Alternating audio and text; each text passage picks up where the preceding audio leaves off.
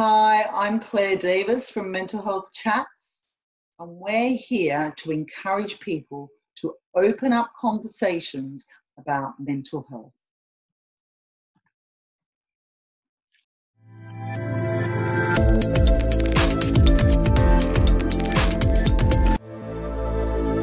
Hello everyone, I'm Claire Davis for Mental Health Chats, and today I'm very pleased to introduce you to Declan McGann. Hello Declan, how are you? I'm all right, thank you. Happy to be here. Happy to help out. Thank you very much for joining us. And Declan is a mental health nurse who has worked in crisis teams. So Declan, would you like to tell us a little bit about what you do as a mental health nurse in the crisis teams? I suppose what I do is, I suppose it's important to start off that I've had about 10 years experience working within the mental health system in varying different kind of areas within the mental health system. But working in the crisis team, certainly I was exposed to a lot of depression and people who have attempted to complete suicide. So supporting these individuals is very, very important and quite passionate about. And actually it's been quite eye-opening as to how frequent and common it can be for many people from varying different kind of professions, so like all walks of life. You know, it doesn't just, you know, it's not if you have money problems, or if you kind of being bullied or something like that. It's actually it happens to all walks of life. Yeah, it's interesting. So we're continuing the topic of suicide, and last time we spoke with Sue Mulrennan about what do we do if we're there and somebody's trying to complete their life. So what Declan's going to open up the conversation for today is for those people who have attempted suicide and not succeeded, how can we actually support them? So Declan, you've obviously worked with a lot of people in these situations with their families and their friends as well to help them on that road to recovery. So what are some insights on how we could support people who have tried to take their lives and they haven't succeeded? If the individual has clinical features of depression, so they're not sleeping, they're not eating, they're not looking after their personal hygiene, they're socially isolating, you know, all these features are very common and very much associated with depression. I would say if these aren't being managed very well, and actually you're losing a significant amount of weight, you're really not sleeping, or you are oversleeping, you know, it can go the other way. I would say first point of call is GP. You need to talk to your GP. You need to potentially have that discussion about starting medication, because medication, there's a place for it. You know, I wouldn't necessarily be dependent on the individual. I wouldn't necessarily say it's the first point of call all of the time. I think sometimes people can access a counsellor and do the psychological element first, and actually that will be enough. But when it comes to people who are in crisis, who have just attempted to complete suicide, I think actually starting medication is probably the most important thing you should do. Okay, yep. And so that's going to your GP. And how else can we support them? Not just going to the GP. So going to this GP is not going to be a quick fix. We've still got to live with these people and help these people through their recovery. So how else can we support them? Yeah, and I think focusing on support networks. So, you know, that'd be family and friends, talking about the experience, talking about the individual's experience, opening up and being quite transparent and quite I suppose it's such a unique journey for the individual. Recovery is going to be up and down. It's not going to be, it certainly won't be smooth, but it will be transitional over time.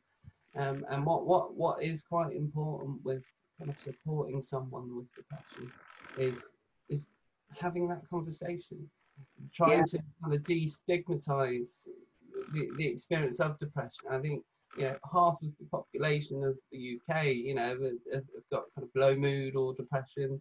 I think it's quite a common feature. I think people sometimes can shy away from having conversations about depression because they don't feel well informed. They may have had experiences themselves and not necessarily want to go into the depths of depression because they may be faced with, I was there at one point.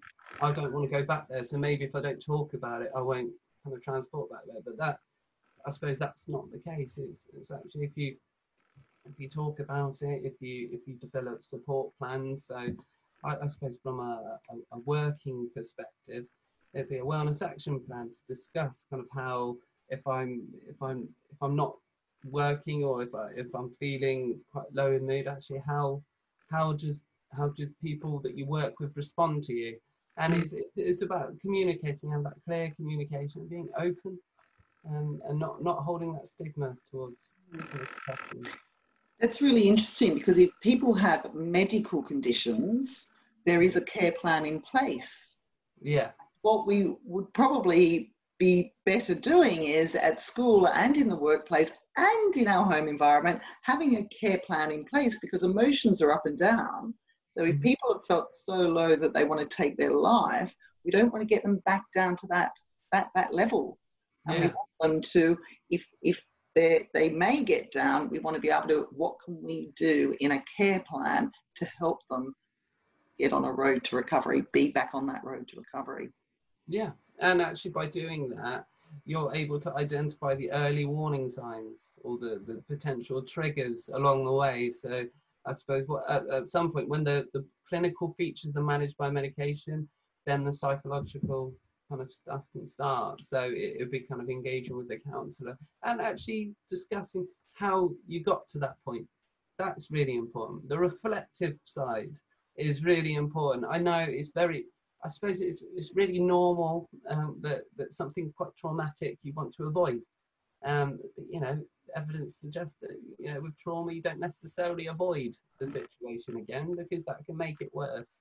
So actually, you reflect and you work out how you got from there to attempting your life to where you are now. And actually, you try and reflect and learn, and how can I prevent that from happening in the future? And therefore, you're responding and you're building resilience, having gone through that experience. So you're stronger for it. So it's a transformation of experience. So you can turn it into a positive. It can be turned into a positive, but you have to, I suppose it's having the right support around you, having the confidence in yourself, and actually trusting yourself again, which is quite hard. That's amazing advice, actually, Declan. And it's all about building resilience and building that person's resilience and spotting the signs and understanding when people are feeling low and bringing everyone into that conversation and into the recovery. Because if everybody's involved, everybody around this person in the workplace, in the home environment, as well as with friends, the road to recovery is going to be much easier, isn't it? Yeah, and people have slight blips, let's say, where they're going up and then they come back down a little bit. But it's important to have people around them when they go back down. To say, this is just a blip. You're not back where you were. You're not becoming unwell again. It's a blip. Because the amount of times that I've worked with people who have experienced kind of low mood and then gone back slightly, they think I'm going to have a full-blown relapse, and then the anxiousness starts kind of creeping in, and it kind of amplifies the situation. So having that safe sounding board to bounce back, that actually this is part of your recovery. This is part of the transition. You don't expect to just go all the way up. If you're recovering well, as you should be, you're going to expect the blip. A normal part of the transition. That is absolutely brilliant advice. So what we need to do is understand that opening up the conversation with this person, not hiding the fact that they tried to take their life, because if we don't talk about it, it's almost like this big taboo Brush it under the carpet. That's what we used to do back in the 80s and the 70s, not brushing it under the carpet, and realizing that we need to help this person and let this person know that we are there to support them. Yeah, definitely. Yeah. And that I absolutely love your advice there. So thank you very much, Declan. Is there anything else you'd like to add? I don't know whether everybody is aware, but low mood tends to be past-based, and anxious or anxiety tends to be future-based.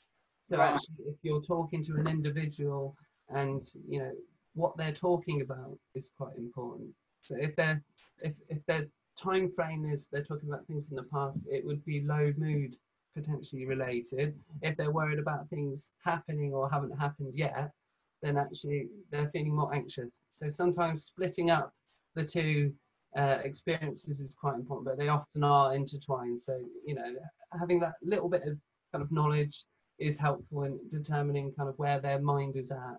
Mm-hmm. Thank you very much. So Declan has continued the conversation of suicide. So thank you for that. And we need to open up these conversations. We need to help people. We need to get those statistics down. At the moment, there are 15 suicides a day in the UK. Actually, that was pre-COVID, maybe different now. That's more than road fatalities. So let's open up those conversations. Let's talk to people and let them understand we're there to help. So thank you, Declan. You've given us some really insightful information there. And next time, Benny's back. Benny's going to bring together all of the suicide, and we're going to talk a bit more about facts and interesting information about suicide so that we can open those conversations and let people know we're there to support. So thank you very much, Declan. That's right. Pleasure. Thank you. Take care. Bye.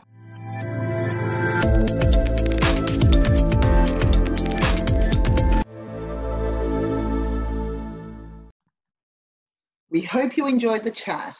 If you found any of the tips useful, follow Mental Health Chats. Thank you.